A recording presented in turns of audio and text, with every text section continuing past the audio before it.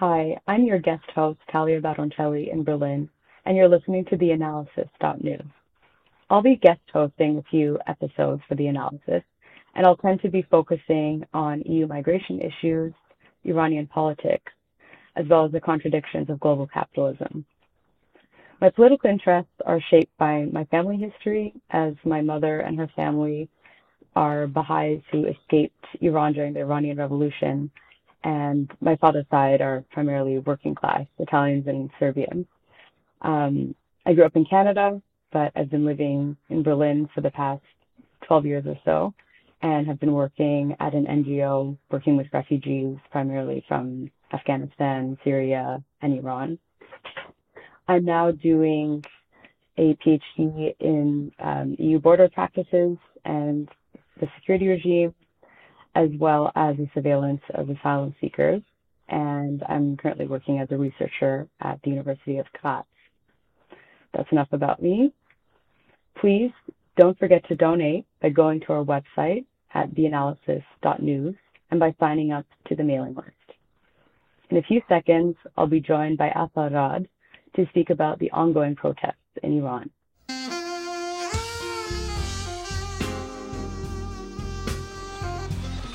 I'm joined now by Assal Rad. She is a historian and the research director of the National Iranian American Council, and is the author of a recent book called The State of Resistance: Politics, Culture, and Identity in Modern Iran. Thanks so much for joining us, Assal. Thank you. Thank you for having me. So on September 13th, Mahsa Amini died in hospital after being beaten to death by the morality police, or at least allegedly being beaten in their custody. And since then, we've seen protests across Iran. We've also seen protests not just in urban centers, but also in rural areas. And I wanted to speak to you about the sort of resentment on the part of the Iranian people towards the regime, as well as some of the socioeconomic factors which have undergirded the protests so far. Yeah, of course. Well, so the first thing to, when we talk about what happened specifically to Masa Amini, because I think there's so many layers of stories that are going on right now. And of course, it was ignited by this horrific event, by the killing of Masa Amini. And the one thing that I keep wanting to emphasize, because I think, sometimes there are people, and I understand, it's, well, what eyewitnesses say that she was beaten in the morality police, the so-called morality police, in the back of the van. Iranian media tries to release videos saying, look, she was walking around.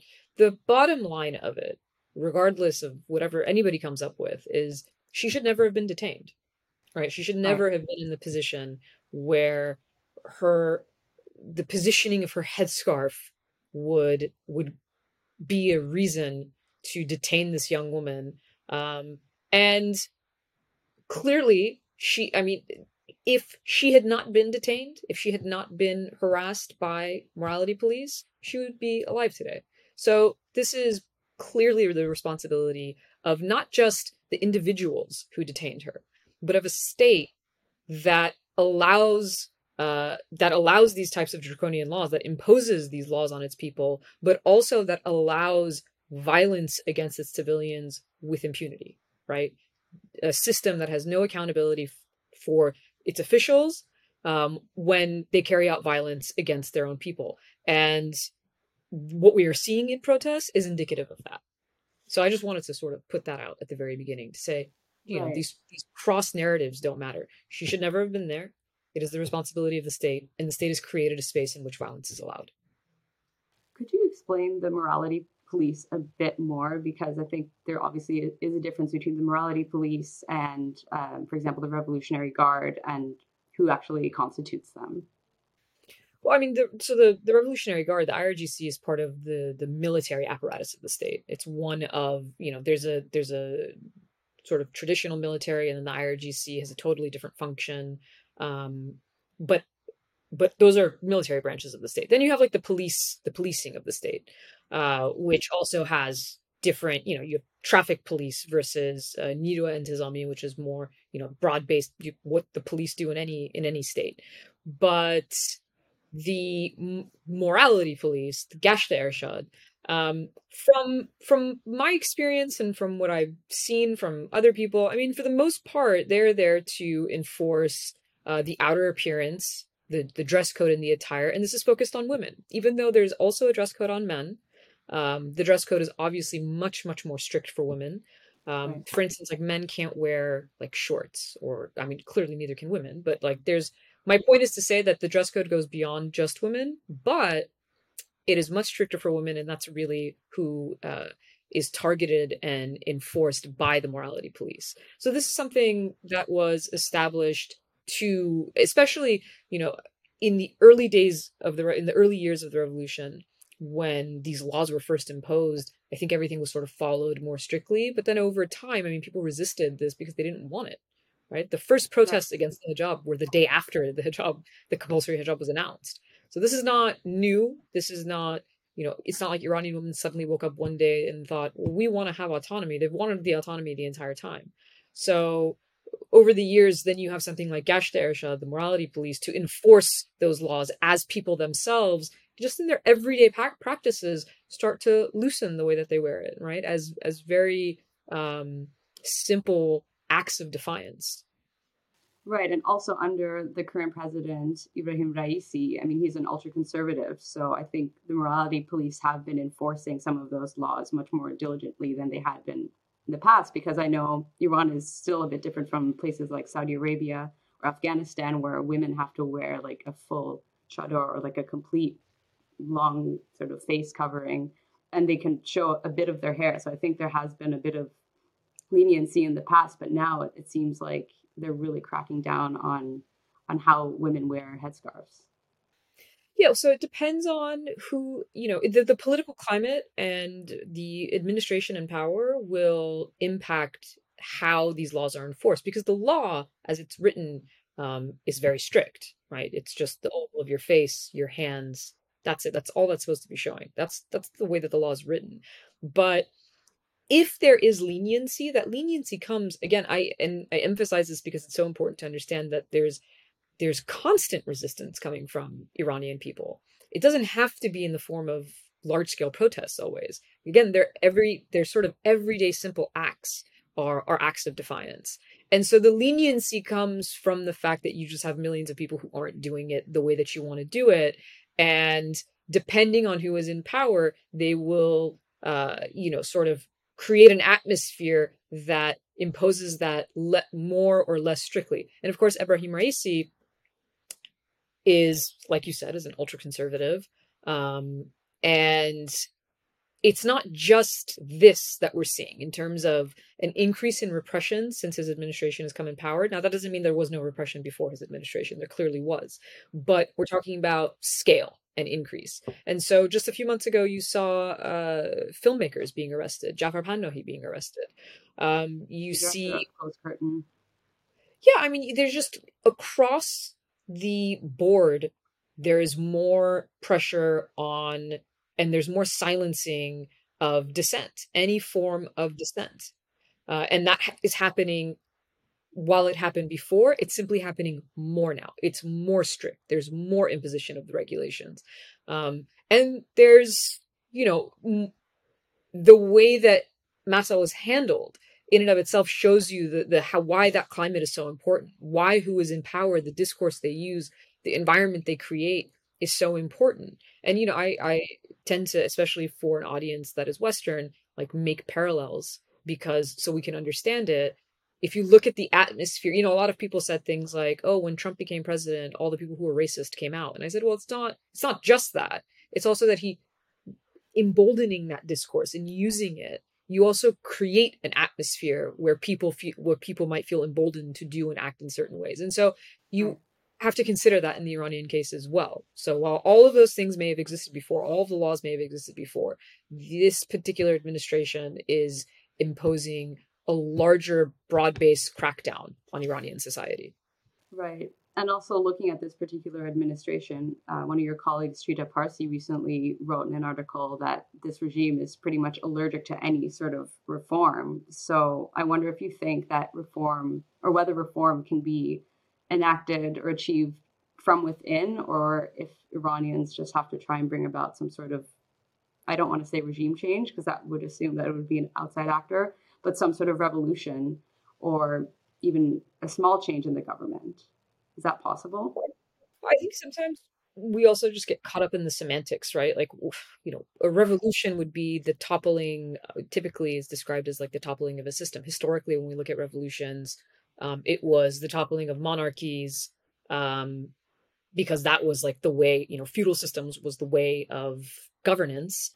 And Mm-hmm. then it was to introduce these ideas like constitutionalism, self governance. That's like the classic sort of notion of revolutions that you see in things like the American Revolution and the French Revolution. Of course, that's not the only way that you can define it. The Iranian Revolution of 1979 was a revolution. It did topple the monarchy, but it didn't establish a democratic state and establish the Islamic Republic, which is not only theocratic, right? So it's not only non like secular, but the idea of velayat faqih that was imposed into the constitution also made it an authoritarian state by its very nature, by its very definition, and the way that it was in the constitution. So, can it be amended? Can the Iranian constitution be amended? It has, but not necessarily for a good cause. For instance, in 1989, when there's the only thus far in the history in the post-revolution, there's been one transition of power from the supreme leader, from Khomeini to Khamenei. I know their names sound familiar, but sound the same, but they're different people. They're not the same person. It's often, because oftentimes people use Khomeini. They're like, oh, Khomeini said this. I'm like, Khomeini's been dead for a very long time, so this is a different guy. But the constitution was amended in order because Khamenei did not have especially the religious credentials to be able to take that mantle. It was amended, and there was during the Khatami administration in the early 2000s, he introduced twin bills to try and amend, to give more power to the office of the president and reduce power of, say, like the Guardian Council. So there are this concept exists within it.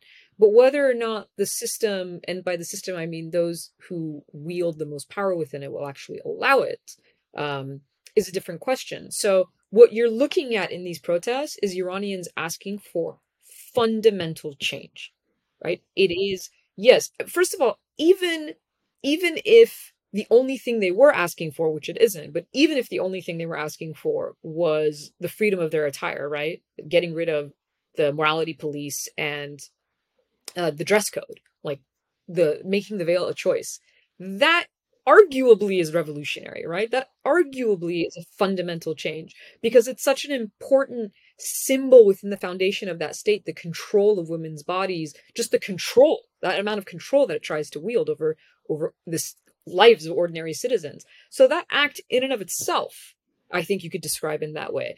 Well, it would also be similar to the revolution because initially the revolution was, primarily led by women who wanted to be able to wear hijab because they felt that they weren't able to wear the headscarf under the Shah's rule. So there are some parallels there with this revolutionary act of protesting what they can and cannot wear. Yeah, the pendulum swing is important to understand in the Iranian case. It was his father in like the 1930s that actually outlawed the chador, that banned it, right? Like it was illegal. They actually stripped women of them at that time. But the last Shah, his son, it wasn't that it was banned, because it wasn't. It wasn't that you couldn't wear the hijab. It's that um, because of the sort of nature of the society and the how can I say it? The imposition of westernization to a certain extent, right? It wasn't that group of people, if they were more conservative, if they were more religious minded, if they wanted to wear this garb, felt discriminated against, right? Disenfranchised versus something being, it's not illegal to do it, but there are these differences in the way that the society treats people within it. Maybe you wouldn't be, maybe you'd have more difficulty getting a job if you were wearing it, for instance. And so it was used as a symbol. Right, or you might have been portrayed as being not as Western or educated in doing so. Right. This for the same reasons we might, those types of discriminations might exist now, right? If the person that's hiring you is Islamophobic and if a woman is choosing to wear a headscarf even in the United States, that might cause discrimination against them because that's the sort of environment we live in.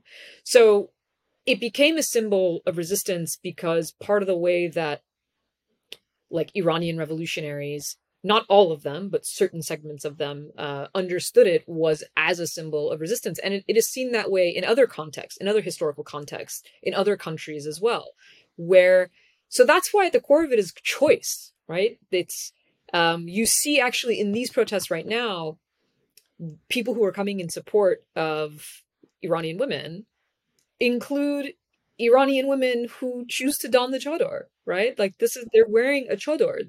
They are, you can clearly see their own personal point of view, but they support women's choice, right? So because it comes down to a question of choice, and that's what they haven't been given for the last 43 years. Right. So maybe shifting our gaze slightly westward now, and maybe we could speak about the left in Europe as well as in North America, where you currently are, because I've seen, some voices on the left arguing that these protests can't possibly be organic if they're exclusively focusing on human rights or women's rights, and that they somehow detract from the history of U.S. intervention and repression and Western, history of Western coups in the region.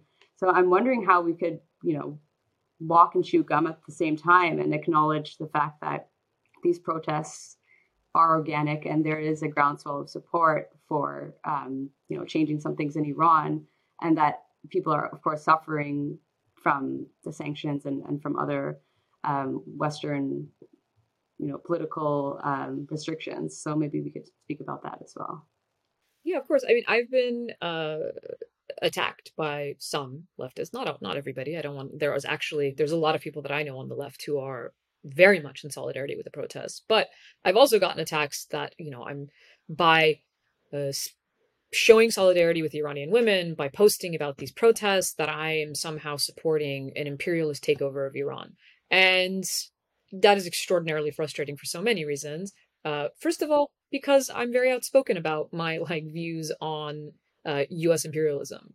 That's one issue, but there are other issues, and so I can have sanctions devastated the Iranian economy, creating pressure on ordinary people from the middle to the working class. Yes, there's no doubt about that. Is the intention of sanctions as a policy very often to foment unrest and instability in countries? Yes.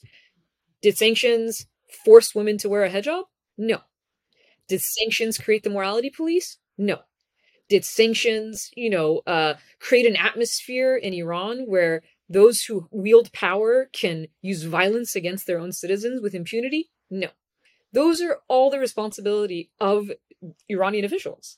And so I think there's a problem on both sides when you try to undermine legitimate grievances, legitimate issues that affect human rights. And so on the other side, on the flip side, right? So I take issue with people on the left who make this argument because I'm like, well, you're just undermining their agency, as if these people are not out there knowingly risking their lives for what? They're doing it for themselves. They're doing it for their country and their cause. They're doing it for their freedom and their future. So that's not solidarity, right? Like we should be able to show solidarity in every situation. And then on the flip side, you have appropriating these protests for the advancement of exactly what we're talking about, which is people saying things like, see, sanctions were the best idea. That's what we said. We were right. And it's, to me, the problem with that is, well, we use human rights language to talk about what's going on right now. This is centered around human rights, right? The right of any individual for their own autonomy, for their own freedom, women's rights, the right for expression, the right to protest. All of this is framed in human rights language, but so is the language about sanctions. And that's the thing that's so frustrating, is like, well, if you were for human rights, you can't selectively do that, because human rights language also was used to frame why sanctions were problematic, for why sanctions are, when they're broad-based and unilateral, when they're nationwide, how it adversely impacts civilian populations. Collective punishment is against international law. Like there has to be some way of talking about these things with some level of consistency. And I think on both sides, there has been problematic takes. And that's why I've tried to emphasize that just, listen to what Iranians are saying. Like, Iranians are not talking about sanctions right now. So that's not their current issue. But we should very easily be able to get behind and have solidarity with people who are demanding their most basic rights. That it should not be a controversial take. Yeah. And I mean, if the West really cared so much about human rights in Iran, then they wouldn't have imposed sanctions during the COVID-19 pandemic, which basically cut off so many necessary humanitarian supplies or medicine or other things to Iran. So there is a bit of a double standard there. Well, I mean, you have like a campaign, Israeli women standing with Iranian women, and while that is positive, I don't want to say that. I'm sure there are women in Israel, there are Israeli women who very genuinely stand with Iranian women and who may even stand with Palestinian women. But as it is, as like the function of a state that itself carries out human rights abuses, then uses this as a way to differentiate itself. That's what I'm saying is like there's just so much also disingenuousness in the way some of the support is coming in too. So it's like, let's just let's just apply these things to everyone. Like, human rights are extremely important, but they're not only important in Iran. They are just as important in Iran as they are everywhere else. They are equally important in every context, in every situation. Well, that's also probably one of the negative aspects of social media, where everyone's basically trying to virtue signal and put themselves out there, make themselves somehow part of whatever is going on to draw attention to themselves. So, yeah, you Yeah. definitely see people basically posting about what's going on in Iran for their own personal gain or to gain media attention. I mean, you have US politicians, you have US politicians who are quite literally stripping women of their rights in the United States as we speak, tweeting about women's rights in Iran. And I'm not comparing the two situations. Women in the US have a great deal more autonomy and rights than they do in Iran. I'm not paralleling that concept, but it is still, you can imagine as an American woman listening to what is happening in this country, and listening to politicians who are actually actively seeking the policies that, I mean, we've just undone decades of women's rights in the US. It's not a small deal. It's still a very big deal, especially for the lives that it's going to impact in the US.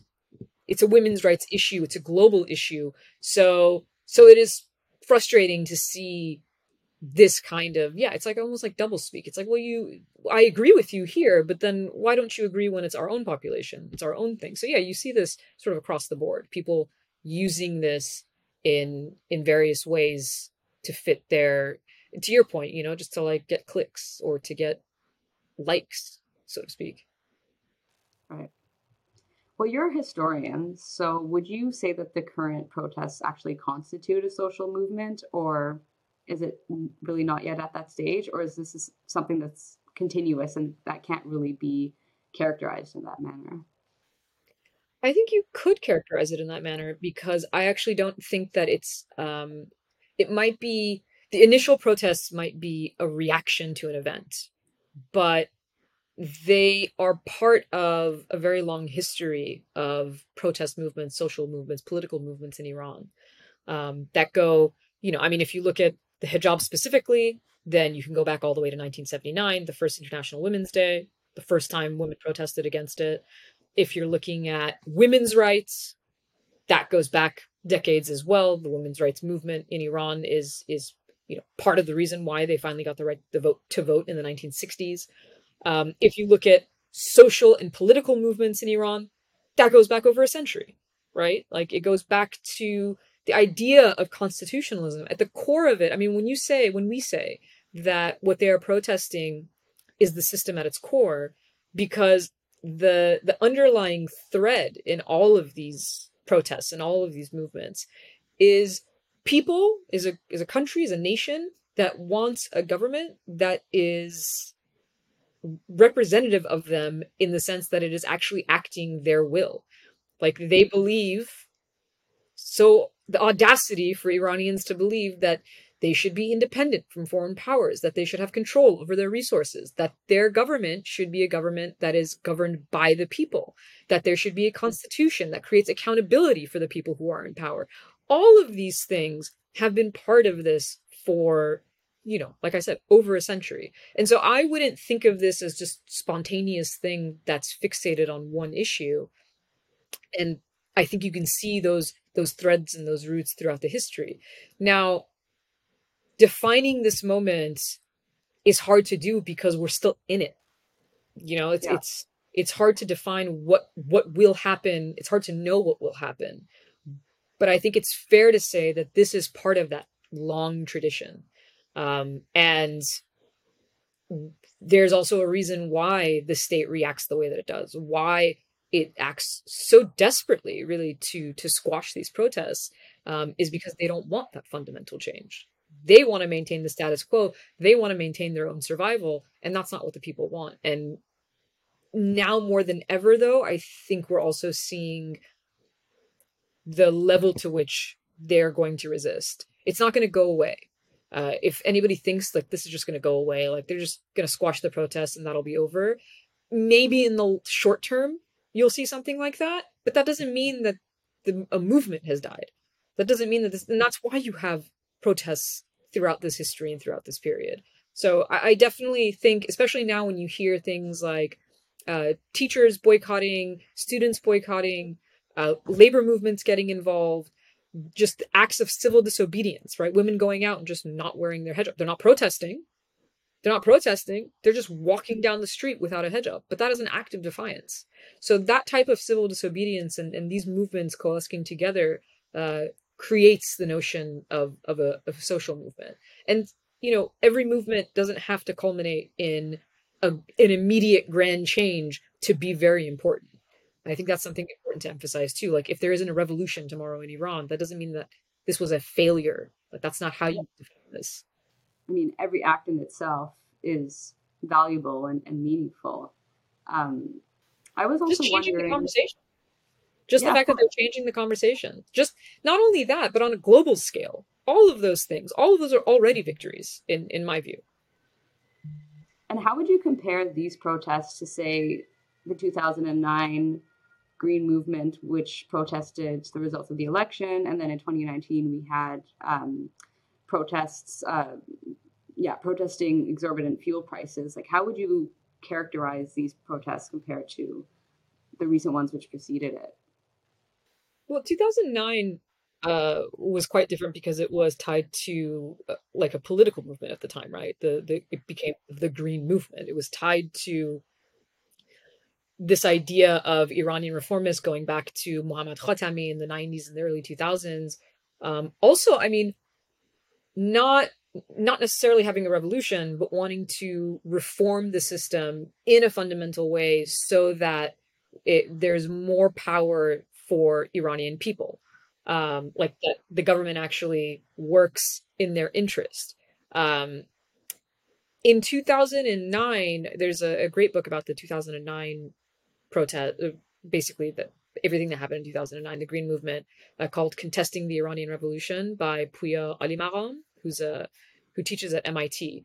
In it, he talks about this like taboo that's broken in 2009. When protesters go out in 2009, their first slogan is "Where is my vote?" And that suggests this notion of accountability, right? They're engaging in the political system, and therefore they think the political system should be accountable to them. But as those protests evolve, you start hearing for the first time these chants of like death to the dictator, right? It goes directly to the core of the system. And in the book, one of the things he argues is that it's that once that taboo is broken, that's why it's a watershed moment still. Once that taboo is broken, now immediately you hear those types of chants and slogans. And even in 2000, even right now, while one of the core slogans that we've heard over and over again is "Women, Life, Freedom," which sort of sums up exactly what everything is about, you still also see the death to the dictator slogans as well being used ubiquitous throughout the protests. So in that sense, you can see parallels. The reason why 2019 is different is in November of 2019, those protests were sparked by a hike in gas prices. And so it was less middle class Iranians involved. It was more working and poor Iranians who obviously were going to be very deeply impacted by such a extreme hike in gas prices. It was an economic thing. It was an economic issue that sparked it. In this case, you have a social issue that sparked it, and now the middle class is more involved. In 2019, you had less protests in Tehran. Now you see a lot of protests in Tehran, the capital city. So all of these protests have their own unique qualities and features. But I think the other thing that's distinct in these protests is actually Iranians fighting back, right? Not just actually, and we've seen these videos, right? They're incredible in certain ways to see that you actually see crowds surrounding like security forces or a police officer. And that is also that to me is another taboo that's being broken. And it's important to understand if we're going to look at the long term of where these protests will go and how they will evolve and what lengths people might be willing to go to in order to see that change fulfilled. Mm-hmm. Well, despite Iran's isolation, it still is sort of part of a capitalist economic system. So the middle class has continued to be hollowed out. And so maybe more people are even, more impoverished than they used to be prior to the pandemic. And so maybe we'll see not just what used to be the middle classes, but, all sorts of people protesting over the coming weeks. I mean, that point is when you look at, there's a lot of commentary that says, enough is enough, or they have nothing to lose. There's this idea of having nothing to lose. And part of that does come from economic pressure as well. So they're just feeling pressure from every side. You have the sanctions reimposed in 2018, which causes hyperinflation in the country. Hyperinflation, unemployment, their currency just taking a nosedive. I mean, the entire economy has just been in a state of decline. Obviously, affects people's daily lives. I mean, that's the number one thing that people always care about. Rightfully so. Like, you care about your livelihood before you care about anything else. But when you have nothing to lose, then you see the sort of the force with which protesters are coming out because they've gone through the pandemic, they've gone through sanctions, and on the inside, they've gone through extensive crackdowns, protests being met with deadly force, more restrictions, more crackdown across Iranian civil society. So you can understand where this level of frustration comes from and why it's targeted across the board. Right. People seem to be increasingly frustrated, and the economic situation isn't helping. And I wonder if, given these protests, if the US will be more likely or less likely now to rejoin the JCPOA, the Iran nuclear deal. Well, so this is what the Biden administration has said, or what we've heard so far, that the deal will not in any way impede the administration's ability or will to condemn and hold accountable Iran for human rights abuses. Now, I would love it if the administration or the US government in general would hold everybody accountable for human rights abuses. Well, clearly the US doesn't care about human rights in Iran. And if they actually cared about human rights, they would follow through on their promise to hold MBS to account for the killing of Jamal Khashoggi. In the case of Iran, this is what's been said. National Security Advisor Jake Sullivan said, look, we've sanctioned the morality police, we've sanctioned specific actors, and they will continue, they've worked on, and our organization actually pushed for this, has been pushing for this for years, by the way, an update to the general license to GLD1 so that our sanctions aren't impeding access to the internet for Iranians, right? Because on the Iranian side, authorities are shutting down the internet. So another action that we can take as the US in support of protesters is to make sure that we are not inadvertently aiding their ability to block them from the internet, because some things are blocked, access is blocked from the US side, from US tech companies. So This is what the Biden admin is saying. But at the same time, they're saying, look, at the height of the Cold War, when the Soviet Union was the evil empire and the greatest enemy of the United States, we still negotiated arms agreements, which makes sense, right? It makes sense to do so, because if you look at how nuclear weapons affect the way that we calculate political decisions, you understand why it's so important that an authoritarian state that is already subduing its people in this manner would be even more dangerous if it made the political decision to acquire a nuclear weapon, right? It's not just a matter of, and I say that the political decision because thus far, like, Iran is still a signatory to the NPT.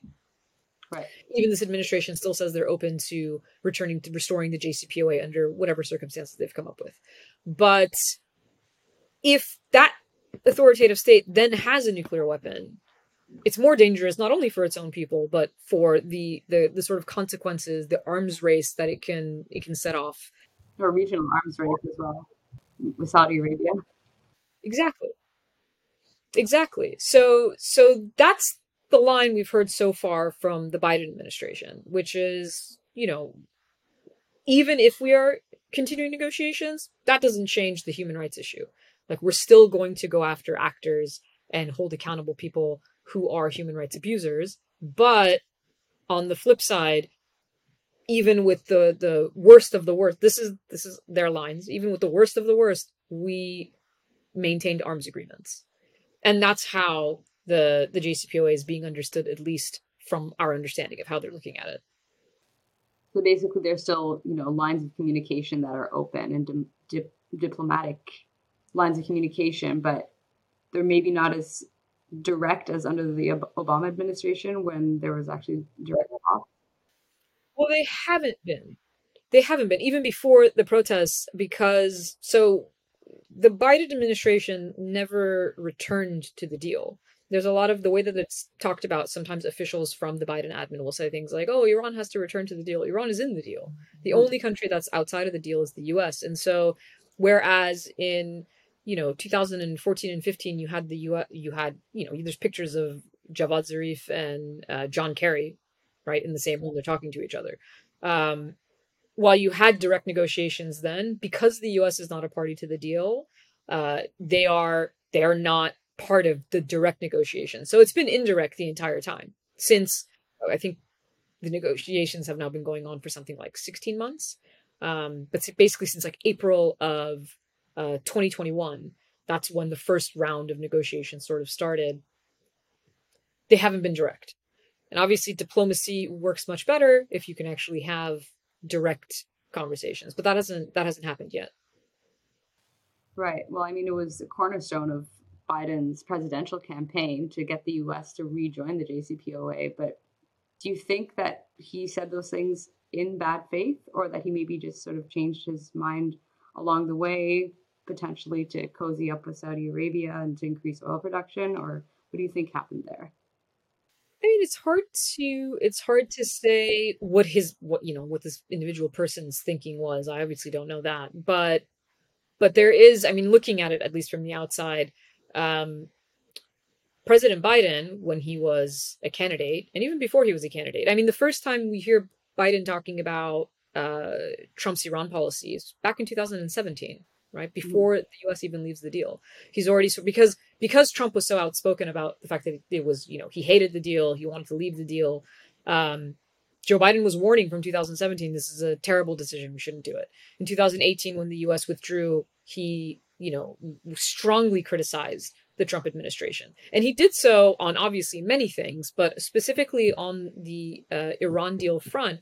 Biden, Secretary of State Blinken, before he was Secretary of State, all of the Biden officials were extremely critical of this decision by the U.S. under the Trump admin. It would have theoretically made sense. I mean, and people who were proponents of diplomacy and supported Biden's campaign urged the Biden administration to take action earlier in his admin, because Iran was going to have an election in June of 2021. And this was always the fear, right? The fear was, well, right now you have a moderate, engagement-friendly administration in Iran that really this was their like core accomplishment was the JCPOA in 2015. And so they were much more likely to uh, return to compliance if the U.S. returned to the deal in a manner that was efficient than what we've seen in precisely what happened with the Raisi administration, which though while it has said that it wants to return to compliance if all parties return to compliance and there's certain guarantees. That's really sort of the end of diplomacy between the West and this admin. And they've made it a point to say that they're not looking at the West. They're trying to engage with their neighbors in the region, with China, with Russia. So it's a pivot away from the United States, is what you're seeing with this admin.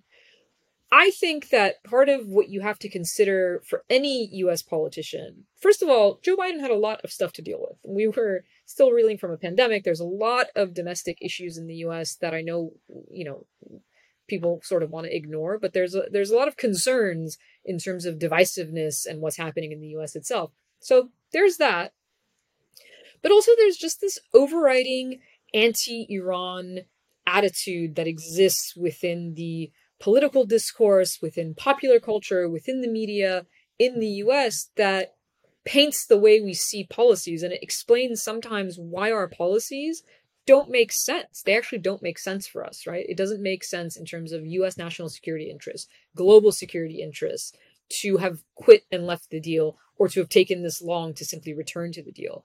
But because there is so much anti-Iran attitude that exists within our politics, that's what they mean by a political cost.